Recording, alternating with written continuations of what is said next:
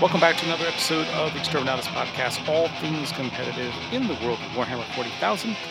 My name's Eric. With me is my co-host, Robert. Hello. And we are here. We have reached it. We've been talking about it all season long. The WCW, the World Championship of Warhammer, completed this weekend. Lots to talk about. We had a reveal party. We had a new format. The importance of this event cannot be understated, not just for the community, just for the competitive scene altogether. We're going to tie that all together. There's been a lot of moving pieces both in and outside of the tabletop hobby that we want to take a look at. And of course, we're going to try look in our crystal ball and see what this means for the future of competitive Warhammer. But first, let's look at some shiny pieces of plastic to whet our appetite and weaken our credit rating. So some interesting new stuff coming out. Well, whether it's going to be shiny or not is much up to, I believe it was, Asmodai. Asmodai is kind of pouring smoke everywhere. We won't be able to see anything. Yeah, it took me a little figuring out when I saw the bottle. I was like, what is all that? And like, oh, okay, now I get it. Okay, that's pretty cool. Yep, so they showed off the first batch of new Dark Angels models for their eventual codex. And as I just kind of jokingly said, the first model is Asmodai, and he has two different head options, one with a hood and one with a very, very angry looking black armor mask that is actually kind of terrifying. With all the smoke, I thought he was going to have like a Snoop Dogg face, but anyway, not the case. And then for the avid delvers of the internet, they probably already saw these, but there's new Deathwing Knights coming out. So they're still big, chunky Terminator boys, but they're refreshed Terminator boys. I was a little surprised they don't have as much of the robes that the old ones did. That was the one thing I liked about the old ones, that these don't quite have as much. So they're more armor, less robe. I was kind of like, oh, it's kind of disappointing. And a couple other people noticed no flail. Mm-hmm. Well, from listening to the stream, to the best of my ability, they did specifically mention that the kit comes with enough options to either build them all with normal Terminator armor, build them with robes, I think, or you can mix and match too. So the robes might still be there, but yeah, I think the flail got mixed into other melee profiles, maybe. Maybe. Okay. Well, I'm glad to hear that they have options then, because I could see, because the other ones were very mono pose. So that was definitely an issue. So, okay, cool. And a whole bunch of other reveals like new assault marines for Heresy, a new truck for Necromunda, some specifically Night Lord themed Legionnaires for Kill Team. Yeah, those look kind of cool. I mean, I'm not going to lie. If you're a Night Lords fan, those are pretty nice looking. Now that I actually get to look at them, yes, they are very cool looking. I'm just not sure. Do they have separate roles? I have no idea. It was one of those, I had a chance to look that up. Are they just Legionnaires, or what's the, because I know like Emperor's Children have Noise Marines and Nurgle has Plague Marines. I can't remember if Night Lords had a standalone unit. It was pretty much just, are they just Legionnaires? Yeah, from listening to the stream, because I couldn't watch it at the time, but I could at least listen to it. The hosts did specify that they are effectively just Legionnaires that are easily Night Lords themed, because they already have bat wings and all that wonderful jazz. So they're not anything special yet. Okay. I can see that opportunity come down the road. Of course, looking into the future, we have a new Necron.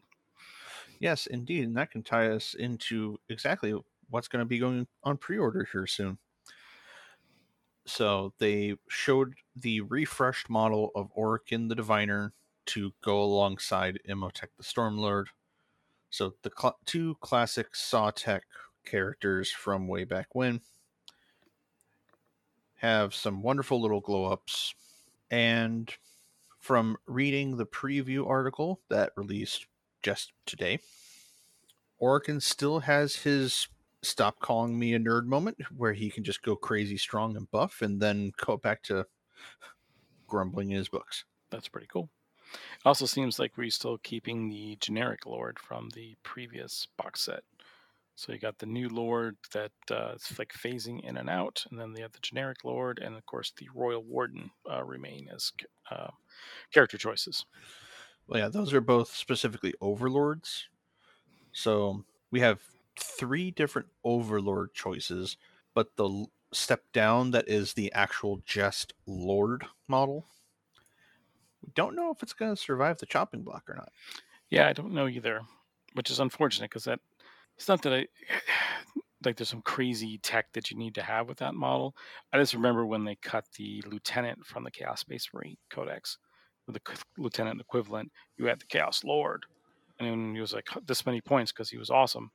And then your next possible choice was Chaos Sorcerer, and he was like, well, he's pretty awesome too, and he was the same point cost. And then the last thing is why I kind of just need an inexpensive supporting character to fill out my HQ slot back then. So then you're like, Dark Apostle, I guess. Mm-hmm. I don't have any other cultists in my list, so how is this going to work? So it was kind of sad, especially when you played lower point, like 1,000 point armies. You didn't have that lower cost leader that you could really use. Yep. And alongside Orican and Emotech, obviously there's going to be the data cards, there's going to be the dice, and I do love the fact that they're continuing this trend for the collector's edition books. They actually look really snazzy. They do. They do indeed.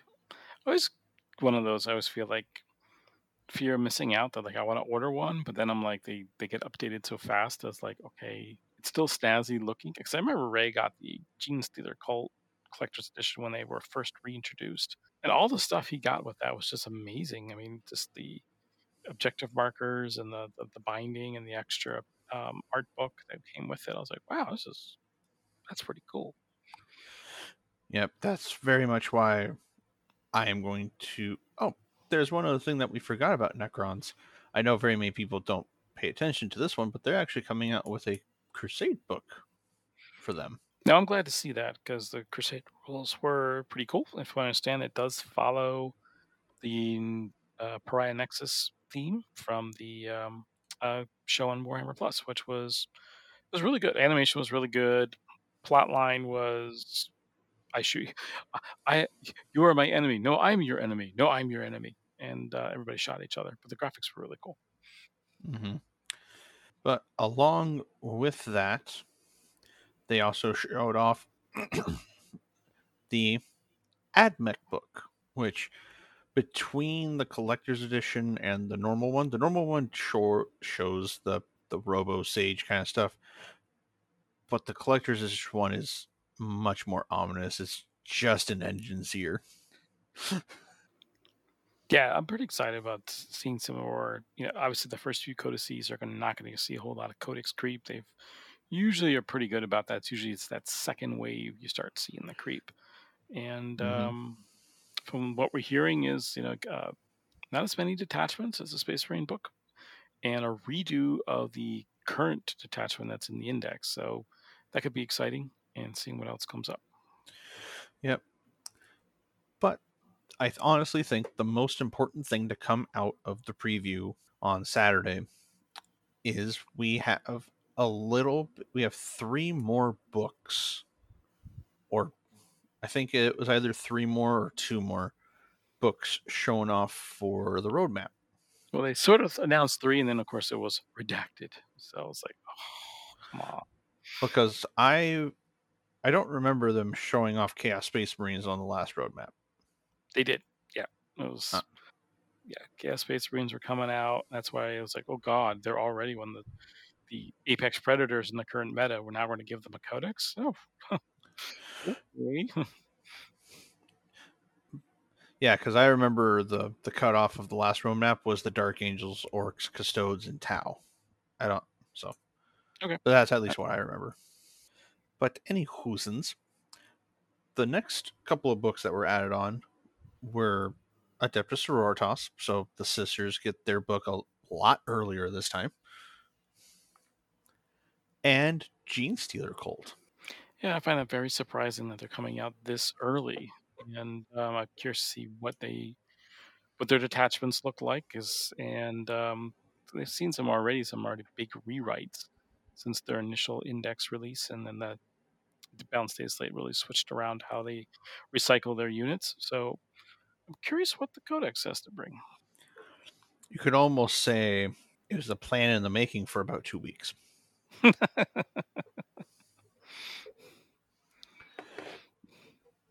But yes, there was some other really cool reveals from the preview that if you play anything for AOS or Underworlds or anything else, be sure to get a look at those. I know the one hobby model that I want is in fact the Bone Dragon. Yeah, the old world, what are they, Tomb Kings. They have a huge centerpiece model. It's just wow. Okay. Yeah. But anywhoosins, we can talk about what we're painting at the end of the show. Yeah, it was interesting to see what they had coming out. I was trying to see if there are any other nuggets that they may have dropped on the audio. See, I was the opposite. I couldn't listen to the audio. I can only watch it. So it's like we put our experiences together, we would have gotten the whole show. So, Yeah, it was one of those things of I continued listening to it for maybe about 20 minutes. There was no surprise endings added on afterwards. So, okay. So the only thing my concern, and it's not, I shouldn't be concerned because it's one of those things you got to take it with a grain of salt, and sometimes it bites you. And the rumors indicated that there was going to be more revealed, and it felt like we got half of them. So, for mhm, example, Dark Angels, Asmodai, Deathwing Knights, and new Ravenwing Knights were supposedly, since all the old bikes were removed, everybody's in the Primaris Outrider bikes. Supposedly they're going to be like Ravenwing Outrider bikes, or at least a mhm. conversion kit. Wasn't announced. Oh, okay. Maybe that's coming out sometime sooner. So we didn't see that. There's supposedly another Necron unit that's supposed to be coming out. No word on that. And then last but not least, the Night Lords in the Kill Team box are fighting whom? There were certain rumors that it was the new Mandrake models for Drukari. There was also a lot of rumors that from the description that it might just be flayed ones from Necrons.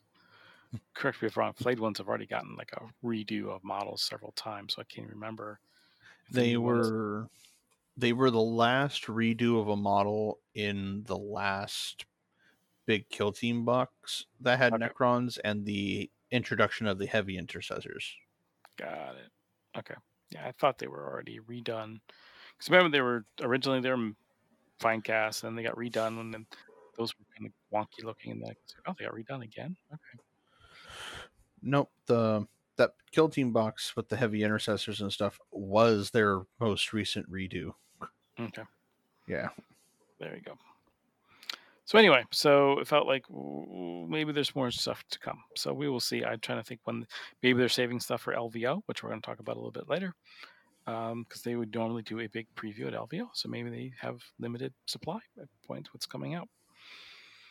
I just hope they get their supply chain in row because it seems like they just cannot get product to stores. Yeah, my hunt for nurglings. uh, so I found my 3 boxes of nurglings that I'm currently painting, and I found them after I put in an order for some silly posed ones off of Etsy. No, no. So I now will have 20 extra nurgling models. I don't know how big they're going to be, but they're going to show up. No, no. That's okay. Yeah. But yes, so we are going to wind or we're going to wind back the time like maybe, a week and go cover the one event that we couldn't cover last week because we didn't know if it was going to be 2 days or 3 days. Indeed. So, so last week we were talking about it was a Coventry GT in England, and we couldn't. figure out what was going on. Sure enough, it was a 3-day event, so not all the standings were available when we were on the air. But of course, as promised, we're going to bring in the coverage and find out who actually won the event. So, Robert, what do we have here? So let me absolutely double check because I found the Coventry that said it was a 2-day event. Yeah, it was weird. I reread the packet a few times and I'm still don't quite understand. Apparently, there was a 2-day event and a 3-day event. But from my understanding is everyone who showed up got into the 2-day event, and then the 3-day event is basically the top cut. That's what I Okay. understand. Well, having that one up, the top 5 are very much these folks. There's a noticeable name missing because he was somewhere else. In 5th place, we have Eric Hoth with Eldar. In 4th place is Matthew McCurdy with Space Wolves. 3rd place is Vincent Chan with Death Guard. 2nd place is Alex Petford with Eldar. And then 1st place is Vic Vijay with Sisters. Yeah, I don't remember him playing Sister, so I'm just trying to think of did I miss something? But nothing needs my permission or anything like that. Just don't Hmm. remember him playing Sisters. And Eric, if you're trying to talk, you are muted. Uh oh. I am not muted. Uh oh. Oh, never mind. My volume Am I got there? turned down. my Oh, there we volume go. my volume knob got bumped. I'm sorry, guys. No problem. All right, we're back. We've been having some technical issues the last few weeks, but we get through it. No, I don't remember him playing Sisters at all. I'm trying to remember. Last edition, I believe Vic and Vic and David were both playing Thousand Suns all the way into the end of ninth edition. Yeah. So surprise. So, as a peek into what you might see, wow, this is three big named character, no, two big named characters, and then a whole bunch of support pieces, 2 full bricks of normal sisters, 30 arcoflagellants. Yeah, it's kind of the unit of choice lately. Yeah, and then 1 small pair of crusaders, a seraphim unit, a castigator, an exorcist, 3 exorcists, and then an immolator and a couple of rhinos. It seems to be the new standard of late. Just I think he probably took it to an extreme with that many arcoflagellants. I'm trying to find out where did he find all the models because I don't think those are available in plastic. Correct me if I'm wrong, but I could have swore they're still in Finecast. I have no idea. Yeah, it's one of those. I'm like, But yes, the 2 big named characters he has in there is in fact Celestine, and then the Triumph of Saint Catherine. that thing is so good. It is also really, really big. I feel bad whenever I shoot it off the table. I just like the whole idea of it. It's just such it's a big base with multiple models on it, but Mm-hmm. it counts single unit type, but a single model type idea. I've noticed a few other games are doing that now. That squads are just on a big base. You have the characters, all the multiple models on one base, and that's their squad type thing. But I just like the whole idea also that it's this funeral procession of this total blind faith, and it's going out there and providing all these buffs. And if you believe, you get superpowers, and those powers add up, and makes a lot of units really powerful, really quick. Yep. And I have yet to play against sisters in this edition yet with anything, so I don't know exactly how hard they hit me. But I did have my first game against demons the other day, and ugh, Bellicor's stupid. Yeah, that's the thing about demons is with Be'lakor is kind of the engine that keeps that army, that whole faction running. There's a couple key units that are really strong, but the biggest one is you got to have Be'lakor and maybe one or two of the big guys. It's not as many as you could because they had major price hikes on the last data sheet. Mm-hmm. But yes, congratulations to Vic Vijay and all the other top finishers. It is no easy task finishing an event that big with going undefeated or X and 1. Indeed.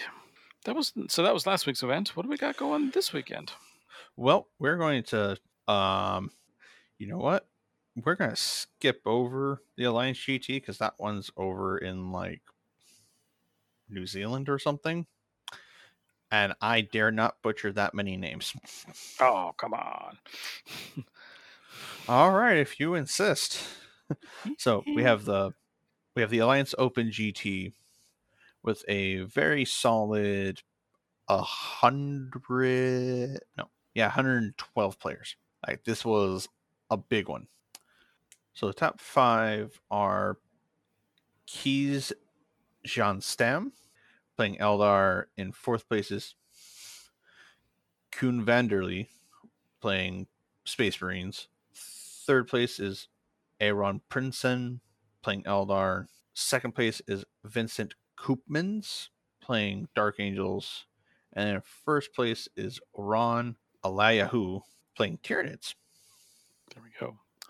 It's so interesting that there's such a different meta in that part of the world. It's just like, wow. I know it's distance and all, but how the same units, same codex, same dice, but they come off a very different way of taking those same pieces and mixing them together in a different way. Mm-hmm.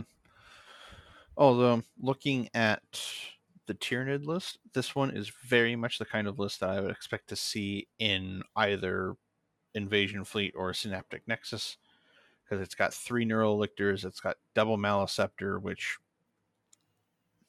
I wish I had like 1 or 2 of those. A single Haruspex, 3 Exocrines, a single Carnifex, Old One Eye, a Tyrant, a Neuro Tyrant, and Death Leaper. Like it's okay. And he actually went for the entire joke of Insom Nam Nam Nam Nam Namia. He gets a gold star in my book. Yeah. It's funny, that's one of the things that has not kind of fully come back. Back in the old days when you had comp scores and appearance scores, one of the things that got you extra points was naming not only your army, but naming your units and your characters.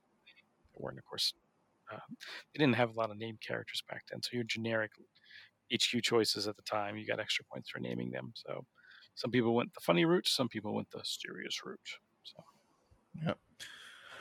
But yes, congratulations to those top 5 finishers. I apologize if you were able to listen to this, and if I butchered your name, you can totally make fun of me on the Facebook page. or come back on the show. We'd love to interview you and make sure we get the pronunciation correct. Yes, because I feel bad about butchering names all the time. But we are going to return to the USA, and we're going to jump over to New York. We're going to go to Da Boys. Wow, this is one of those long running events. This has been long pedigree. Nice to see these guys keeping it going. Yep, a very healthy 76 players. And the top 5 are David Lover. He's not a fighter, with Eldar. Well played, sir. Sorry, it was right there. I had to get it. In 4th place is David Koska with AdMech. In 3rd place is Scott Ferguson with Eldar. In 2nd place is Ken Knox with Deathwatch. And in 1st place is Adam Dye with Chaos Space Marines. Did he do anything different? I really hope he did something different. Chaos Lord, a couple of Warpsmiths, Cultists, Chosen, Obliterators. Nope. This is very much the kind of go to. Oh, and Abaddon. I almost missed Abaddon. But this is very much the go to kind of Chaos Space Marine list. That hey, here's 3 Forge Fiends and some Obliterators, and then you build everything else around that. It's been quite effective. I have yet to play it as well, and I'm slowly learning when you start planning, you take a look at a data slate, and you're like, oh, I can deal with that. Knowing all the synergies that work around it, sometimes you're like, oh, that's what makes it good. So Mm-hmm. I'm curious to see how this all works. So Yeah, I basically had to play against that list in round 1 at the RTT that you were able to go to. and how yeah, so what am I missing there? Is it just because Abaddon doles out rerolls to the obliterators that makes it so strong, or Oh, no, it's absolutely the Forge Fiends. The Forge okay, Fiends are criminally undercosted for here's three plasma cannons with devastating wounds, and you add in the dark packs. You make them either undivided or Nurgle, and yeah, those Forge Fiends just went to town on my Custodes. Got it. I was afraid that was the case. So it's funny because those things sucked for years. And now they're like workable. Yep. And the Obliterators are definitely scary because he brought a unit of 4 of them, and they shoot some really crazy melta guns if they use the melta profiles. Yeah, they got the bolt. Did they still have the like random shots? That was always the problem with them in the past. No, as from playing them, he only ever used the melta profile. Okay. But basically, it's 3 different profiles. One is the heavy gun, one is the average gun, and one is the chaff gun. Okay. Cool.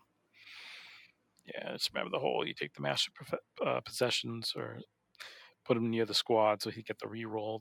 So you didn't know if the shot by shot if it's a D1 or AP1 versus AP3, damage 1, damage 3. Didn't know.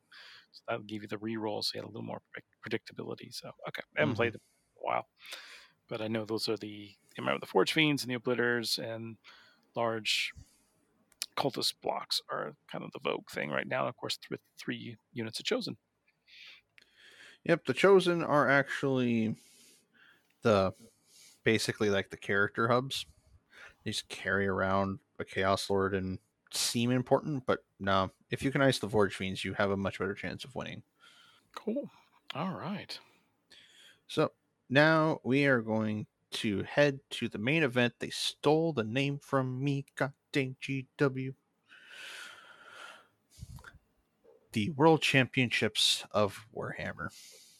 WCW. Mm-hmm. Tell me, Brother Robert, who won this week? Well, the top 5, now they did break up everyone into different groups for what country you came from, so that way, your country could get points and stuff. The top 5 are Ludwig Stamler, playing Eldar from France. 4th place is Boris Mitchev, playing Chaos Space Marines from England. 3rd place is Lachlan Rigg from Australia, playing Chaos Space Marines. And 2nd place, he missed it by 1 game. John Lennon from the United States, playing Space Marines. 2, the only Brit that wasn't there at the Coventry GT, Manny Chima, playing Chaos Space Marines. So it's a very unique format. Well, I should say unique for Warhammer.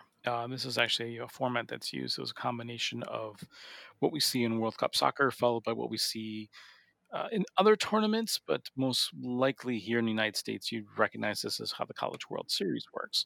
So what happened was speaking to a couple of those players, but also listening to their respective podcasts. It was a huge event, but unlike say LVO, where it's like day one, if you're in it to win it, your first 3 pairings. If barring any unfortunate luck, you're going to be okay. Play a couple tryhards. Make sure you get through unscathed. No bad matchups, no bad missions, and you're going to be 3-0 on day one because you're focused on getting into the shadow round, if not exceeding the shadow round. So there's a lot of games that are just kind of filler. This was not that type of tournament.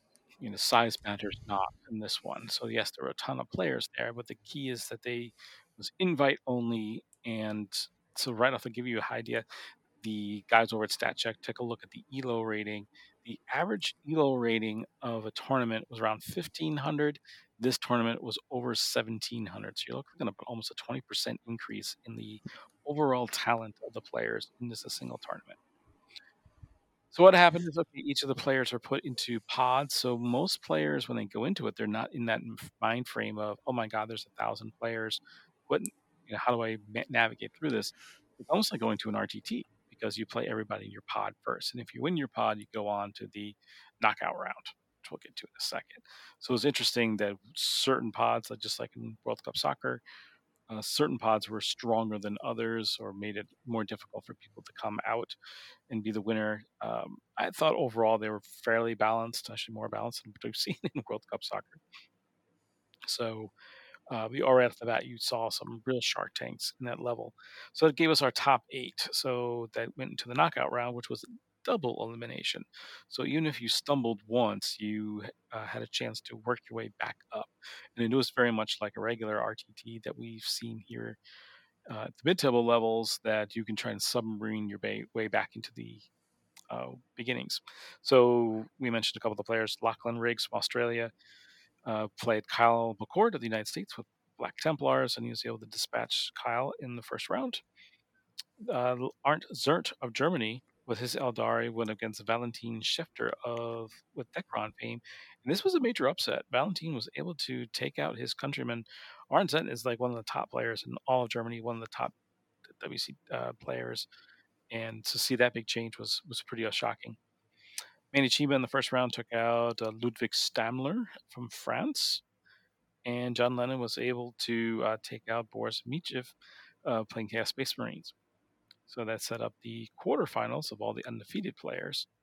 And then all the players who lost go into what's called a redemption in round one. So Arntzen got a little redemption there, taking out Kyle McCord and moving on into the second round. And Boris Michev was able to take out Ludwig Stammler in the second round. So both of those players now have 2 losses. They're out of the tournament. This would be so now we go back to the winners bracket, and Lachlan Riggs was able to pull off another win, taking out Valentin Schefter with his Necrons, moving into the undefeated bracket of the winners circuit. And Ichiba was able to take out John Lennon, and there's some discussion about that particular game. You can read about it yourself. Honestly, I think it's people were looking for something to happen and digging a little too hard there. So John, that means John and Valentine get put into the redemption round against our previous winners, Arndt Zert and Boris Michev. And the winners of that, John Lennon was able to take out Arndt, whereas Boris was able to take out Valentine. So that meant John Lennon and Boris Michev would have to play each other for the privilege of getting back into the rings. Meanwhile, the winners, Lachlan Rigg and Manny Chima, went at it, and Manny Chima was able to dispatch Lachlan. So John Lennon was able to take out Lachlan Riggs as well in the redemption round. So that means John Lennon and Manny Chiba are fighting for the second time. And this time, Manny gets revenge. Excuse me, John gets revenge against Manny. So now both players are sitting on 1 loss. So for the third time this tournament, to settle it all together, Manny Chiba and John Lennon played each other. And as Robert just reported, Manny Chiba comes on top. So whatever controversy you felt was in the first game, they played a best of 3, and the top player came through. So, very interesting format. Very cool to see it. Really add a lot of tension in terms of seeing some of the top players really go against each other. And Barbara, did you catch any of the stream coverage of this particular event? No, I did not. Once again, quality camera work. Paul Murphy does a really great job of keeping the action exciting. And the one thing I just maybe just because I'm a 40K snob, maybe that's the issue. In most tournaments, they kind of bounce maybe between 2 or 3 tables to keep the excitement going. Heck, professional sports here in the United States do that all the time. Kind of do a look in on another game while action is a little slow at the game that they're featuring. What was weird this time around is they were doing that, but they would actually switch game systems. So meanwhile, this is what's going on in Age of Sigmar. And I was like, what the hell's going on here? And even just drop in on an Underworlds game or a little bit here and there. So that was a little odd. That was a little jarring to watch. So I caught bits and pieces. I did not have a chance to really sit down and watch a game from front to end. So hoping the games are still up on Twitch. They usually come down pretty quick. So maybe go back and take a look at some of these games and see what I can learn. But very interesting format. So congratulations once again to Manny and Lennon once again showing why he's still one of the top players in the world. So let's open up the discussion. What are we going to discuss? Okay, so first and foremost, Games Workshop reasserting themselves as we can run big tournaments. And this was a very interesting format where it's invite only. This wasn't like typical tournaments we've seen before, where you might get 1 or 2 Cinderella stories that kind of work their way into a shadow round and then upset a couple key players. This was the best of the best from around the world, and it was amazing how many different countries were represented. Whereas, say, LVO, you don't even get full representation of the East Coast players, much less all of the United States. So a lot of people made a lot of travel plans to come to Atlanta in November. How do you think you're going to come back in January for LVO? Not a lot of them, probably, because unless they have a reason to, because let's take the scores from this event, and if they count for your ITC ranking, then maybe you have a reason to go to LVO, unless you know it's close by and you can easily make the trip. But for people like flying from England, flying from Australia, Russia, Germany, all that gets really expensive. You got to remember the guys that are making that kind of commitment, they're also packing on 2 or 3 days to their travel plans, not just time zone difference. Sometimes it takes that long to get from point A to point B. And a lot of them are like, okay, let's make this the family vacation while we're in the States type sort of thing. To do it Hmm. twice, don't know. Now, granted, there were some big names that did not qualify from some of those host countries, so I wouldn't be surprised if those guys come. But like, there's quite a few of these names like Boris Michev and Arndt Zernt, and those are guys that it reminds me. I was trying to explain to my son. We were watching the movie Miracle, which is the story of the 1980 U.S. hockey team when they beat the Russians. And says one of the biggest tragedy of that story is that was probably the only time Americans ever saw that Russian goalie ever play, because the Russians were much more isolationists back then, and he never played in any North American tournaments, very rarely. So most people know him as, oh, he's the guy who lost the big game. He might have been the best ever to play the game, just no one ever saw him got to play. And I feel that's kind of the same way, especially as a guy who was a X and two, X and three player. This is the first year we've had decent stream coverage of WTC games. Now these guys were actually on American soil, and I missed it. Am I ever going to see these guys again? And how do we bring them back for year after year? This might be the format to do that. Hmm. There is something to be said about this kind of play the entire season, get the invitation, and go and play.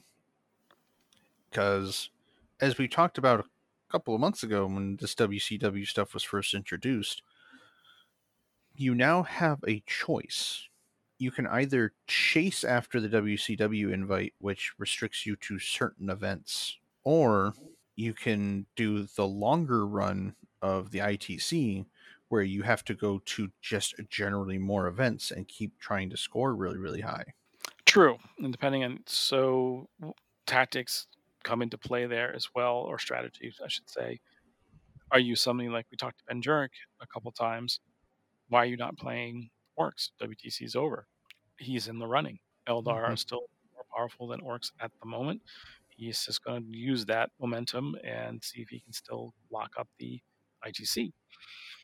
On the other hand, we've seen other players just absolutely come 180 degrees on switching factions mid-season because it is a 12-month season just to get more ITC points. I both leagues kind of you have the same option for best in faction. Your faction's broken for a good 3 months. Get to a tournament while you can. Win the ticket, golden ticket. You get to go to Atlanta. Now the Hmm. hope your army's still broken when it comes around, but that's some of the kind of things you have to look at. Is like, what army do I bring for that particular event? Yeah, I because I have no aspirations to ever go to the WCW, because I like playing armies that I enjoy playing, not so much that they're the hotness fresh off the presses, which is what some people focus on playing. And there's nothing wrong with that. Playing the most efficient army to win the most games is a naturally competitive spirit. The the playing of what you enjoy and being really good with your army that you enjoy gets you to master that army. Very much like our friend Mark Whitaker, who only plays world leaders. He has mastered that army to the point where he knows what he can and can't win against. And that field is very, very slim. Yeah, see, I would be the opposite. For me, I want to invest in faction. I'm going to play the army I love, and I'm going to ride the good times and the bad times and where they stand competitively. But the idea that I have to attend 8 GTs to have a decent standing, and hopefully I don't, still competing against somebody who may or may not be as dedicated to it, but he's got 4 or 5 extra tournaments that are doing really well with.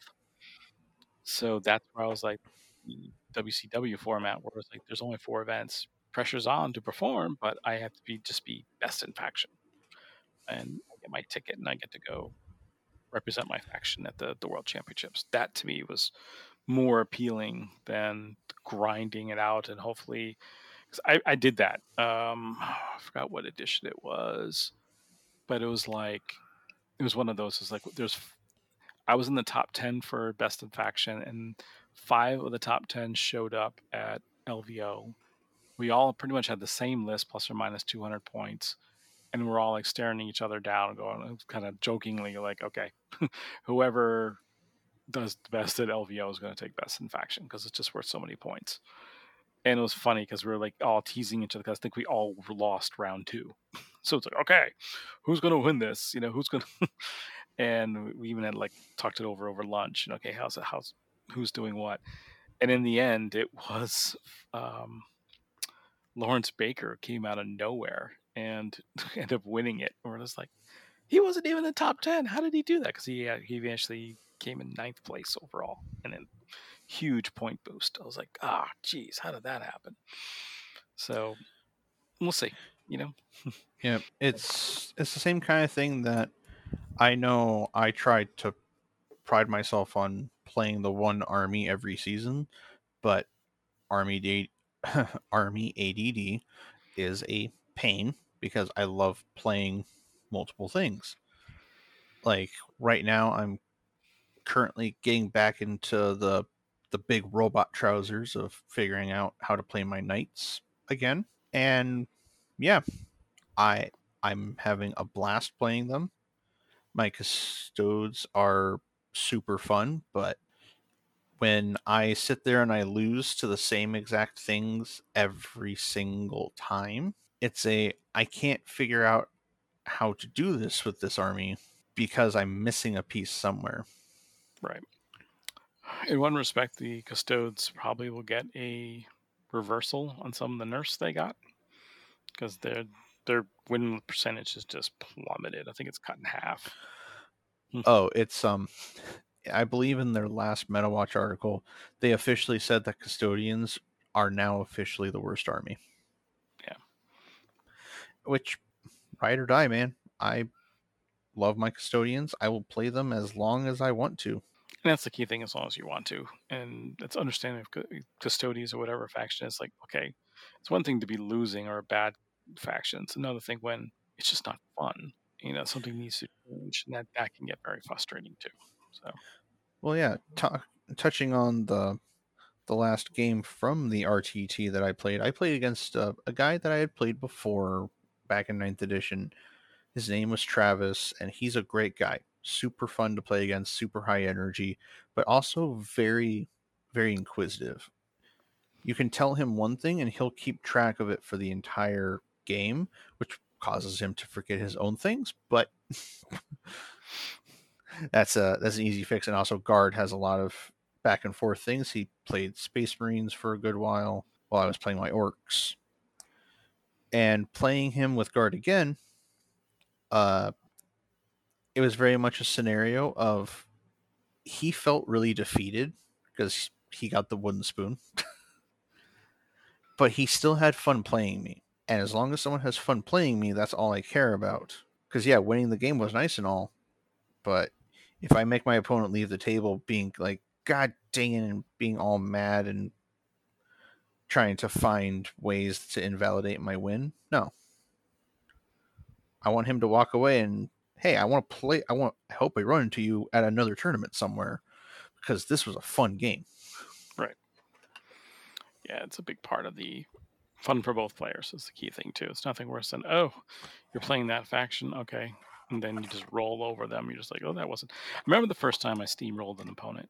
I remember that because like they played an army, they were playing a net list. I knew exactly how to beat it. You had no idea what I was playing, and it was one of those. Oh my god, I tabled something on like turn by like I think top of 4. It was the first time I really just steamrolled the guy, and it felt like terrible.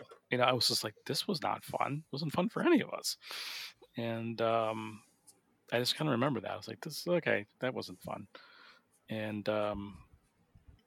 luckily, I don't see that as much in the current meta as much as I've seen it. So anyway, second key point of discussion. So does this event invalidate LVO? We'll have to see who actually arrives for LVO. What level of player arrives? We'll know in January. Next key thing. For years, tabletop competitive gaming has been saying we need to get to the level of esports. We're the T sport, for basically, and trying to get to that next level of gameplay. Well, interesting enough, 30 days prior to this event, Overwatch League announced they're done. They have suspended operations and teams are now distributing their players to other esports. So there's no Overwatch League anymore. Is this the future of tabletop sports, and can we grow or based on what we saw this weekend? It's kind of a mixed bag, I feel, because the idea of watching people play Warhammer 40k, unless you know what Warhammer 40k is, it can be really perplexing. Of these guys are pointing and using measuring tapes, and oh hey, he moved a model. Oh, that guy took a model off the table. People who don't know what's going on will probably get lost within the first 5 minutes. Much less keeping their attention for the next 2.5 hours that's still to come. Yeah, like the camera angle of watching all the die rolls and everything else could probably help keep people's attention, because people then get to correlate, oh hey, there's a dice mechanic in this game, and oh, they rolled a 1, that's probably really really bad. Or oh my god, he rolled a 6. Oh wait a minute, he rolled a 6 on his vehicle explosion. So there's something to be said about that. I do feel that there's a potential to still grow into an esport kind of thing, but not so much the hyper competitive, we're winning millions of dollars for super large tournaments and everything else. But the competitive field does go, yeah, we recognize this game has a competitive nature. If you want to be competitive, this is where you should look. If you don't want to be competitive, then you don't have to watch here. But there's plenty of other content out there. It's one thing that Reese had said years in the head of Frontline Gaming along him with Frankie there. One of the things they said is making the game more exciting, more on screen, make it more exciting. And what's one of the things I thought was a little lacking, there hasn't been a whole lot of innovation lately. Mm-hmm.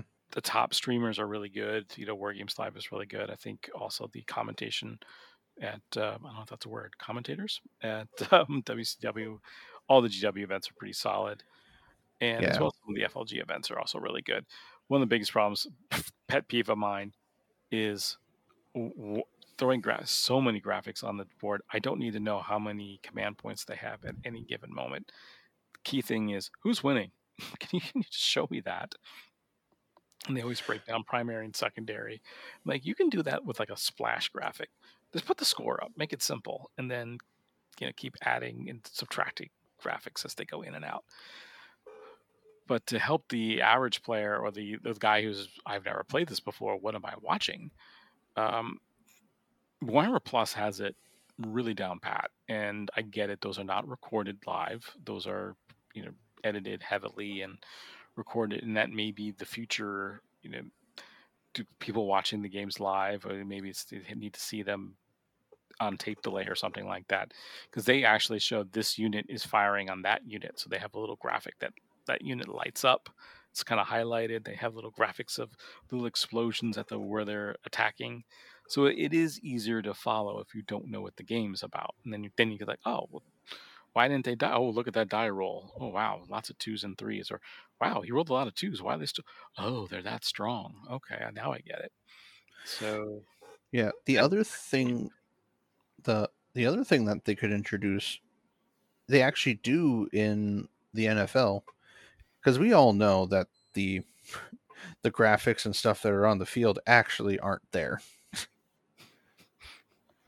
indeed, They're all digitally put there. So if someone can find a way to create a set of overlays for the the mat field, then they could go, all right, at the end of player A's turn, he had these two secondaries. He's in that corner, that corner, that corner, so he gets that for engaging all fronts. Oh, hey, he iced a character. He gets this. And then those go away, and it just shows the basic score again for the total, so that way people don't have to continuously read what secondaries they have. indeed, yeah, that's something. Okay, which ones do you roll? Okay, deploy Talbot homers. He's got to be here and here and here. Do a little splash graphic on those parts of the field, and then it says, okay, he's still out of position. Is he going to be able to score that? And that could just really help. Not only does it really help the players outside, it may actually help the player themselves recognizing, where do I need to be? Oh, I'm not near that. So Well, again, the that would be for the viewing pleasure of the audience, because yeah, you're sitting there watching your team play this very last game of the season to get into the playoffs to then get into the Super Bowl, and you're sitting there analyzing the play layout. You're watching defensive linemen, you're watching the offensive linemen. It's like having the ability to watch and go, there's that unit over here, this unit over here. And yeah, the commentating is excuse me. The commentating is the important part. So someone's sitting there watching and going, "Oh man, he's moving." Like for you, for instance, you're annoying 12 Reaver jet bikes. they're not annoying. What are you talking about? Sir, they were poking McLeese in the butt. Just think of it as a proctology exam. No, no, no. There we go. Hey, hey, stop. Anyway, but like that, it's the splash graphic of the first unit of Reavers come down. They fly around the building, and the commentator's like, "Oh man, Robert left his backfield wide open for the Reaver jetbikes to come in. How is he going to deal with these things?" True. No, it's a couple key things to help with explaining it rather than just showing the actual card in a graphic. I'm like, that could be better. So yeah, I think we have ways to go in making this appealing to the average viewer watching the game. Um, I think the personalities are there. I think which is something that wasn't there in the past. So throwing a couple player interviews in between rounds and small snippets could be a great way to expand the sport a little bit, understanding who these people are. Mm-hmm. And like I said, it's coming close. I don't think we're at the big realm of things. But it is a big. We talked about the team league that came. I just blanked on their name. The North American Tabletop Circuit. So I can't remember the name of it off the top of my head. I have it here on my phone. But I mean, getting Army Painter to be such a big sponsor was like, oh wow, that's a big deal. So Oh yeah, the NTL. Yeah. NTL. Sorry, I just found it. Yep, NTL. So, there's still some money to be kicking around, and there's other sponsors that are out there that could be huge for the sport, but we're getting there. So small growth there. So Yeah, it's the way I would like to think of it. As Warhammer grows into being an actively enjoyable sport, with how, if I had paid attention to stats this season, I would have been paying attention to Lennon, being like, yeah, no, Lennon is one of the few people that I really enjoy watching play and hearing him talk about 40K. So let's follow him as a player. Like, how is he doing this season? His average win rate is this much, and he's playing this army, and blah blah blah blah blah blah blah blah. Very much like tracking player stats for any other sports game. Indeed. So, but yeah, it was a very exciting event. Really cool to see the top players really come together, and I think it lived up to the hype. I really was impressed by what they had to show, and the narrative event looked like it was equally pretty awesome. I have to get some more insight. I have a couple of friends who actually went to it, so I have to get the full scoop on what they had to say about it. Those of you who don't remember, what they did a little bit differently is they rented smaller rooms, and each room is detached, kind of feeling like you're a different part of the campaign. And they had what was sort of a avatar that kind of explained the game, and they're actually cosplayers. So, for example, like a woman dressed as a farseer. They, I think this year they had a commissar, and I forgot who the other chaos person was.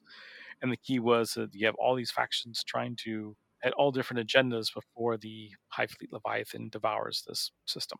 So it was really very interesting how they did all that. So I'm curious to see. I saw the fiction and the lore leading up to the event. I just want to see how it all played out in the end and who actually won and what happened.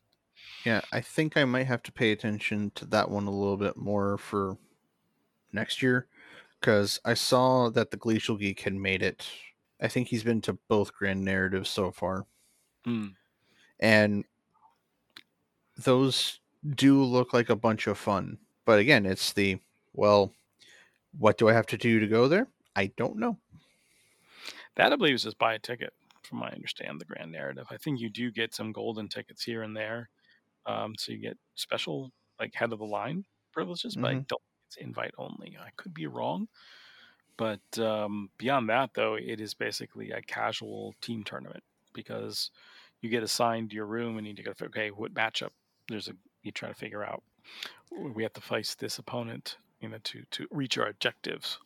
So they do pairings very similar to a team tournament. So it's kind of nice.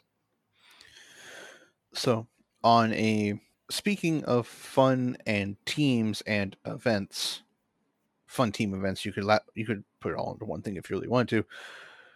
The the other local club that we have down here, the Mid Table Mercenaries, we might be going to the Champions Cup.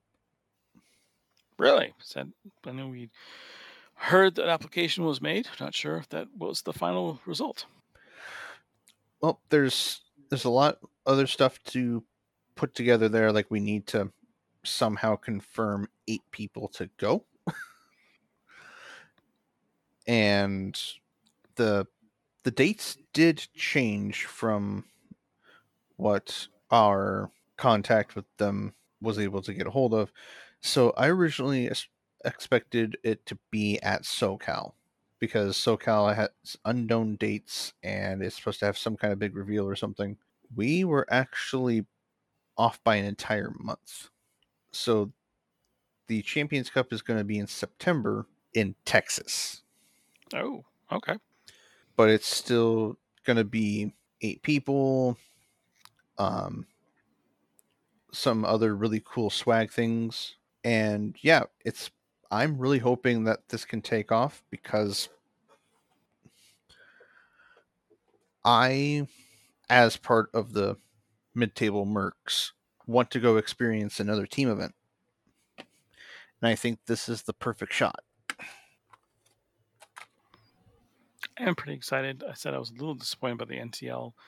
Not that it's their fault, but most of their events are nowhere near us. And Hmm. so I agree with you. With the Texas is a hell of a lot closer than the Pacific Northwest. So maybe this is the opportunity. I think the hardest part I have right now is how do I contribute to the team, and other than just being a body. And that's one thing we ran into. It's one reason why I have a demon army, is we went to a team event, and at that time there was no Codex Drukari. It was still Index Drukari. We're like, yeah, that's not going to be competitive. So, quick, pick another army that you're good at. So, Yeah, it is just going to be an adventure because we have almost an entire year to practice and play and adapt to new books and build the 8-man camaraderie and find substitutes that can absolutely guarantee to go if someone goes, hey man, my wife got sick, I have to stay home. Yeah, indeed. And that is the tricky part about the 8-man events. So Yep. I know in general, if people, I don't know if the ETC, well, the WTC did this or not, but occasionally you would have free agents floating around to they fill did. out your team. So, Yeah, they did. There are also teams that have multiple coaches, so sometimes the coaches stepped in to be replacement players. So yeah, that is definitely a possibility. yeah.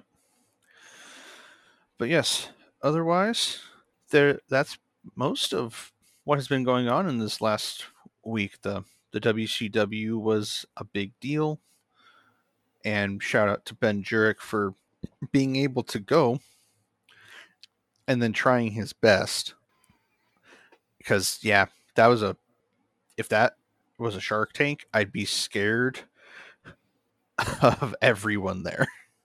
Yeah, that was the ultimate Shark Tank, man. That's definitely. I just remember, when was the last time you saw an event where Josh Roberts came in 40th place? It's just like Yeah. what? And like Colin McDade made it there. And yeah, it was just a lot of big names all in one place. And if you made it there, be proud that you made it there. You don't have to be proud that you even won a game. It's nah, you played with the big boys and you lasted long enough to play with the biggest ones. Yeah, it's quite the event. So sad I wasn't there this year, but there's always next year, and definitely a goal of mine to qualify. So Just be the guy that was rolling loaded dice and tried to flush him down the toilet. no, I don't want to be that guy, but that's still unbelievable. Oh my god, there's always one. Oh well. But yes, so how if you have been able to paint anything, Eric, hmm how has that been coming along? Uh, actually, funny, I'm actually looking at a project I am working on now. So I have finally decided on what my plan was to keep the same paint scheme, but the patterns that I have in my Reaver bikes are very popular. Matter of fact, they made Bella Lost Souls, and they've even been on Spiky Bits, featured on there. So I kind of want to keep that theme going throughout the rest of my army. I did it on my Raiders, but I had literally 48 hours to paint them before LVO, and the stencil slid, and they look like crap. And so one of the things I wanted to do was, Drukhari were meant to be raiders and pirates, so I don't suspect they're going to be like identical, like a Space Marine or a Imperial Guard type thing. So the idea was, we got a general pattern. Do I mix up the patterns, or do I just mix up the color schemes? So some bikes are going to be, or some of the, I'm looking, because my latest list has anywhere. I haven't decided on the final list, but it's between 4 and 6 Venoms in it right now. So do I go with orange with black stripes or black with orange stripes? The idea was like, I'm going to do all of it. So it's the same stencils, just what colors I put them in which order, so they all look like a unified army. So they're all the same color schemes, but just you can tell them apart because, well, that Venom is mostly black with an orange stripe, where that one's a mostly orange one with black stripes, and adding some grays as another highlight color, and there's the army painter dark red, whatever. I use that as a base as well, just to mix and match. So I think I finally decided on the 2 or 3 designs, and then so I want the thin design on top, and then there's a wide design underneath that kind of gives it some anchoring. Before, I had 2 thin designs, and it just looked like somebody dropped spaghetti on my paint jobs, and I was like, that doesn't look right. So I think I'm pretty happy with what I'm doing. I think the last thing I need to do is my newer models. They were easier to paint with the new method I'm doing, but I was using contrast paint. But the models that made me famous, that were in all those said social media pages, I used a different paint, and the contrast isn't quite the same color. but I'm finding that maybe I just didn't put enough layers on it. The other option I'm looking at is if I dilute that color enough as to make it a glaze, can I use it the same way I use contrast paint? I'm still trying to figure that out. So that's where I'm stuck with. But for the most part, I pretty much got my hobby, like I got my list and this is what's going to be done.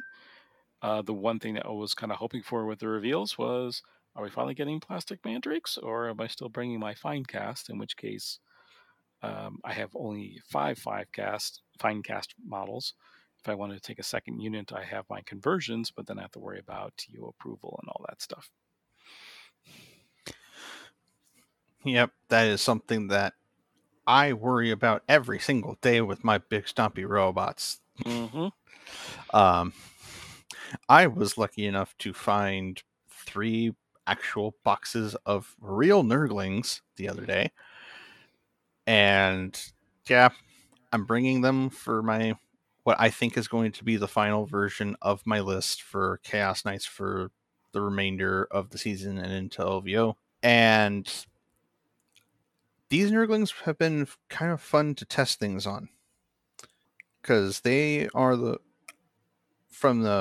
I forgot to post them on the Facebook page, but the colors I painted them were effectively green, yellow, and brown.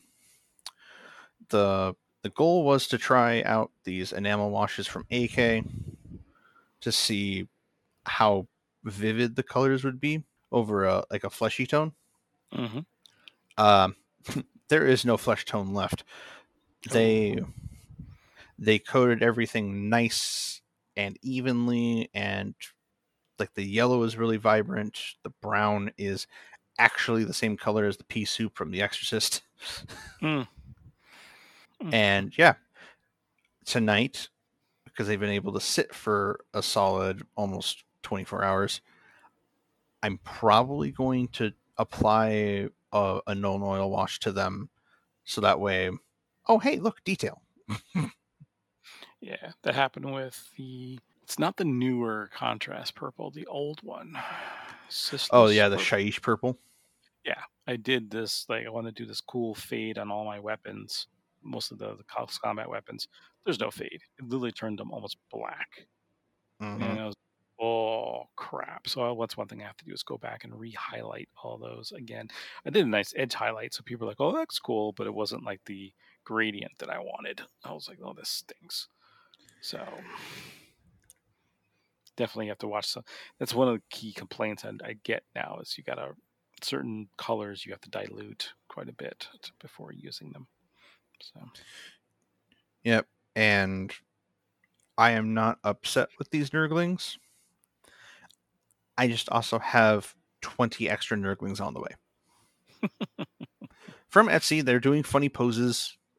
I don't know exactly how big they're going to be, but yeah. I'm going to have a bunch of extra Nurglings I yeah, don't know what to do with.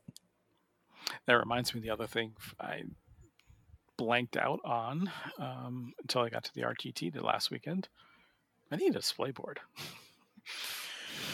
Yeah, you're telling me. I have my display board from last season. Oh, man. I have an artist's vision that I want to try and do, but I don't think I'm going to be able to do it in a month. Yeah. Yeah, my army barely fit on the oven tray that I had, so I'm just like, oh, okay. I'm gonna need to add some upper levels to with tunnels so I can hide some more models. That's what's a neat technique to get more space on air and stuff like that. And I forgot that not all my bases were magnetized, so some models were had to be surrounded by magnetized models so they didn't fly off the board. I was like, oh, I was not prepared for this tournament. Yeah.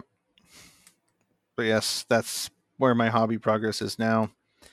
I do have some war dogs that I rescued from eBay on the way, so that way I can actually finish out the final chunk of my list. But man, that's I'm not going to be happy painting those because I thought I was done. Dang it!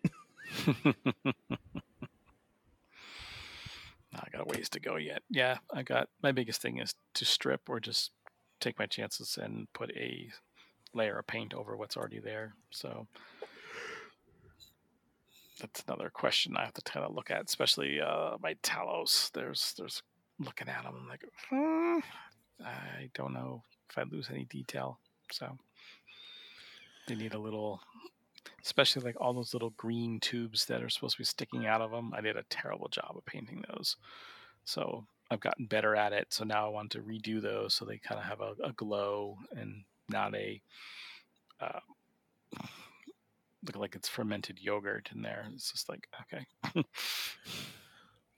Well, Eric, thinking of some of the conversions that people do for Taloses and Chronos, Mm-hmm. given if it's the right size, it probably looks a little big, but the new Vargolf model for the Flesh Eater Quartz Mm-hmm. would be an absolutely terrifying Chronos. Vargoth. I'll have to look that up. Yep, the Vargolf Courtier. I don't, because I already use Vargoth. See if that shows up.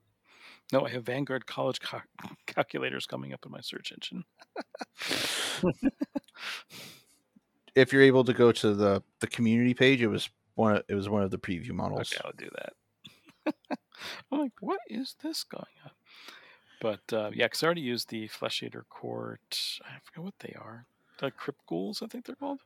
Yes, it is the Crypt Flares. Okay, that's what I use for my grotesques, because I refuse to buy dozens and dozens of models of the same two poses in fine cast that looked absolutely terrible. Okay. But Eric, they have to break dance all the time. No. Where am I looking here? Oh, I see what you mean. Yeah, that's good. I have to stick some armor on them. That could be interesting. Yeah, I just worry that that it's a little too big. I don't know. I'm not sure if I'm keeping the Talos in the list, to be honest with you. I was very disappointed with them. And I first thought, I was like, okay, what did I do wrong with them? And then I kind of broke down the math hammer, and they're just not the close combat monsters they used to be. And I was like, oh, that explains. Because a couple times I was like, okay, I'm shooting a vehicle with the haywire and doing a ton of damage with the devastating wounds. I'm like, oh, he's got 2-3 wounds left. Oh, easy. Charge it. And nothing happens. I'm like, how did that happen? You do the math and you're like, oh, those were actually average results. That sucks. So I'm debating whether to keep them in the list. I don't know. Well, whatever you choose, I am more than willing to be a test dummy.